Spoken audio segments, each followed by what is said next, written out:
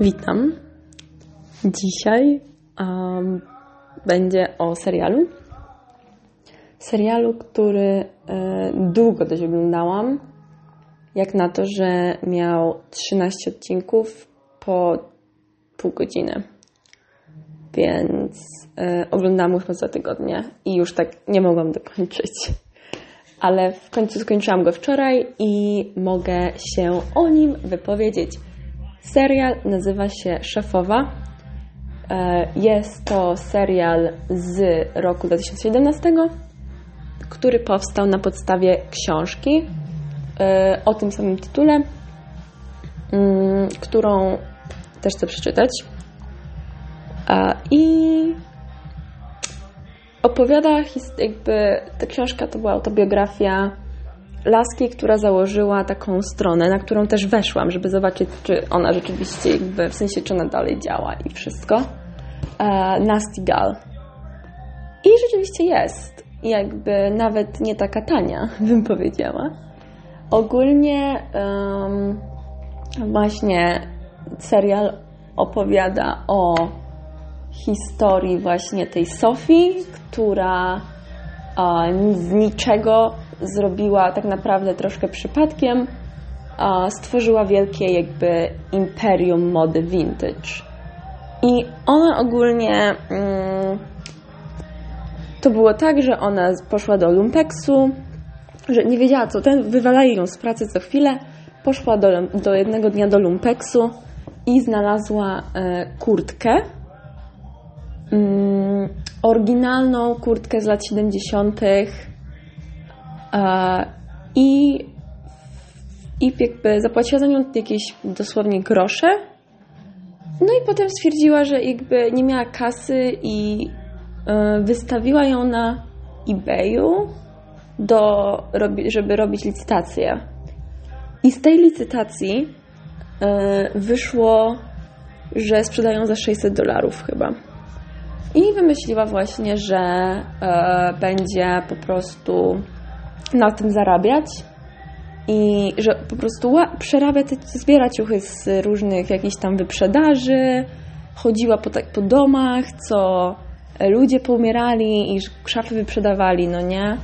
Więc ogólnie właśnie po prostu zbierała stare ubrania i przerabiała je trochę albo po prostu ładnie jakby wystawiała na wystawę, na manekiny, na modelki i te ubrania po prostu ładniej wyglądały niż takie szmatki rzucone na ziemi, tak jak to na eBayu wygląda. I ogólnie właśnie zrobiła wielki na tym sukces. Więc sam serial w sumie jest taki dziwny trochę, jest taki absurdalny momentami, bo mam wrażenie, że oni zrobili ten serial tak żeby to troszeczkę urozmaicić, co tam się działo w tej książce.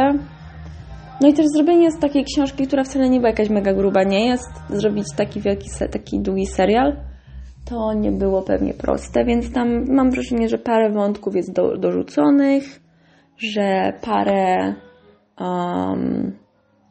że właśnie jakieś takie sytuacje różne dziwne też były po prostu pozmieniane. Tam był taki odcinek na przykład, że pokazali forum dyskusyjne internetowe w formie ludzi, którzy siedzieli przy stole i tak mówili takimi głosami, no takimi bez żadnej emocji. No nie takie po prostu, ja miałam czasem takie, co się dzieje, jakby. Ale ogólnie to serial pokazywał też, że to nie jest takie proste dojście do tego wszystkiego i że to była ciężka praca i różne takie, trochę te niektóre odcinki to były takie, że takie jak z morałem, trochę jak Glee, jakby wszystko co złe, ja zawsze porównuję do Glee. Jakby na przykład miała odcinek, że szuka nazwy, no i cały odcinek szuka nazwy i na końcu znajduje tą nazwę, nie? Albo coś takiego, jakieś tam problemy różne rozwiązuje i zwykle to się zamyka w ciągu jednego odcinka, jak na serial, no mogliby sobie to przynajmniej rozciągnąć w jakiś sposób. No ale trudno. Tak wymyślili sobie i twórcy i okej, jakby średnio się z tym zgadzam, no ale dobra. Serial miał jedną bardzo dużą zaletę, czyli świetne ciuchy. Ja na te ciuchy, co ona tam wyciągała, po prostu to trzeba mieć chyba talent do tego, którego nie posiadam, właśnie do szukania po szmateksach, bo absolutnie znajdowała takie ładne rzeczy. W sensie wiem, że to jest serial i tak dalej, ale myślę, że jest to możliwe w rzeczywistości też, bo wiem, że potrafią ludzie. Sobie aż się zainspirowałam i sobie zaczęłam wyciągać jakieś stare ciuchy i chcę je posprzedać na Vinted. I w ogóle odpaliłam to Vinted i tam nawet nie są takie głupie rzeczy. No, więc ubrania były naprawdę, naprawdę super. Ta kurtka, o której już wspominałam, po prostu wymiata. Sama mogłabym taką mieć, no ale nie za $600. No, więc ogólnie właśnie to był bardzo duży plus, te ubrania i ogólnie takie te widoki miasta, bo oni mieszkali w San Francisco i te widoki miasta i to wszystko, no to mi się strasznie podobało, naprawdę. Poza tym, no plusem też było to, że właśnie nie był jakiś taki super długi, bo to jest jeden sezon, więcej nie będzie, bo jest tylko jedna książka, jedna autobiografia. I po prostu 13 odcinków, niezobowiązujący, pół godzinki trwa odcinek, czy tam nawet 20 parę minut, więc bardzo się przyjemnie go ogląda. I mamy też dodatkowy walor estetyczny w postaci jej chłopaka z tego serialowego. W sensie się zastanawiam, jak to wyglądało w rzeczywistości, ale muszę przeczytać tą książkę, to wtedy będę wiedziała wszystko. A ogólnie Shane, tak, to jest po prostu bardzo duży walor estetyczny tego serialu. On jest z wyglądu miksem Dana Reynoldsa z Imagine Dragons i Chrisa Pratta, tak mi się wydaje. Taki, i to w tym dobrym sensie z obu, nie? Więc po prostu my god. I jest perkusistą w zespole rockowym. Właśnie, muzyka też nie była taka zła. Muzyka była bardzo dobra. Dużo było takiego indie, bo serial jest z 2017, ale akcja się dzieje niby w 2006. Więc to wszystko jest w takich klimatach tamtych czasów. Jakby i to San Francisco i te właśnie ten taki klimat wczesnego internetu,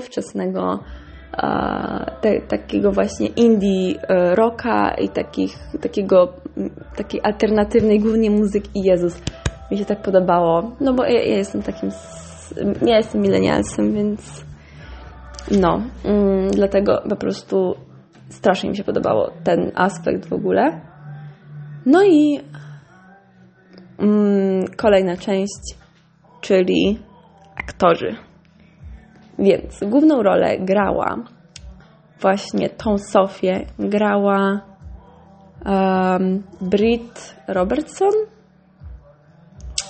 Tak w ogóle jest film o tym samym tytule z tą Melissą McCarthy, więc tu trzeba być, że tak powiem, uważnym. I właśnie, dobrze mówiłam, Britt Robertson. Ona była Sofią i ona jest znana. Tak, ona jest znana.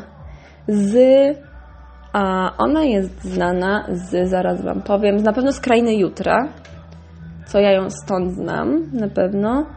Między nami, w pierwszym razie grała z Dylanem, Najdłuższa podróż, Między nami kosmos, takie znane dość tytuły, bym powiedziała. Nie chciałam tu wejść, no ale trudno, dobra. Jakaś tam, wierzę, że ma ponad 30 filmów, więc ogólnie to jest dość płodną artystką. Więc to jest ona i ma 30 lat, więc jakby ma 30 filmów. Tak. Potem grał tam też grał tam też, czemu mi to wywaliło w ogóle? Grał tego właśnie wspomnianego przeze mnie Shane'a, grał Johnny Simmons, nie znam go kompletnie. I czy on grał w jakimś filmie? Pewnie nie. On grał w Charlie'm i w Hotelu dla psów i w Ewanie Wszechmogącym. Jednak znam. Po prostu go nie zauważałam go wcześniej, bo to w tym serialu taki był. I jest też laska, która grała jakąś taką drugoplanową rolę. Bardzo ona była jakby to nazwać? Ona była chórkiem w zespole właśnie tego Shane'a i już wiem, skąd ją znam. Ona grała w Insatiable. W serialu, który najwyraźniej się już skończył. Myślałam, że będzie jeszcze 3 sezon. Ona gra przyjaciółkę tej Debbie Ryan, więc tak, stąd ją znam. Właśnie nie mogłam sobie przypomnieć, skąd ją znam. No i grał też tam ziomek, który grał ostatnio w jakimś filmie, o którym też wspominałam. Bo tutaj, tak jak mówiłam, to się po prostu tak miesza, że to się wszystko się powiela jakby. Więc właśnie, w Dniu z życia blondynki grał tego ćpuna. Tak jak właśnie wspominałam już wcześniej, że tam i jest Ellie Reed, której nie znam. I ona grała przyjaciółkę, więc to są głównie właśnie te 4 główne postacie, które tam, bo jest właśnie ta szefowa tytułowa, jej przyjaciółka i ich chłopacy? Okej, nieważne. Ona gra tylko w jednym serialu, właśnie w tym. I stąd jest znana. Dziękuję. No, więc ogólnie obsada też jest dobra i serial jest spoko, naprawdę, jakby mi się podobał bardzo. Ale już czułam, że jest tak dość akurat, nie? I on jest taki lekki i przyjemny, oprócz takich, no są tam takie momenty, wiadomo, troszkę bardziej dramatyczne, ale ogólnie jest takiej, myślę, zrobiony tak bardziej pod taką absurdalną komedię. I no taki pół obyczajowy, no nie? Więc ogólnie dużo klną. Co mi nie przeszkadza, szczerze mówiąc, więc ona jest taka bardzo, bym powiedziała, bezpośrednia, bo nie chcę mówić wulgarna, bo może nie wulgarna, ale bezpośrednia na pewno. I mówi jak jest. Tak.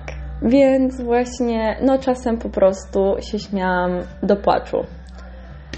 Ale tak ogólnie, tak jak mówię, bardzo przyjemny serial. Można oglądać luźno. Krótki, niezobowiązujący, taki długi film. 6 godzin? 6,5. No. Więc 6,5 godziny. To jest niecała noc, więc można spokojnie naprawdę sobie pyknąć ten serial nawet w 2 dni. Tacy bardziej wytrawni oglądacze ode mnie pewnie by obejrzeli to w 2 dni. No. I to chyba tyle. Ja tak go oceniam dobrze. I Netflix też go ocenia dobrze. Więc tego się trzymajmy i miłego oglądania. Pa, pa!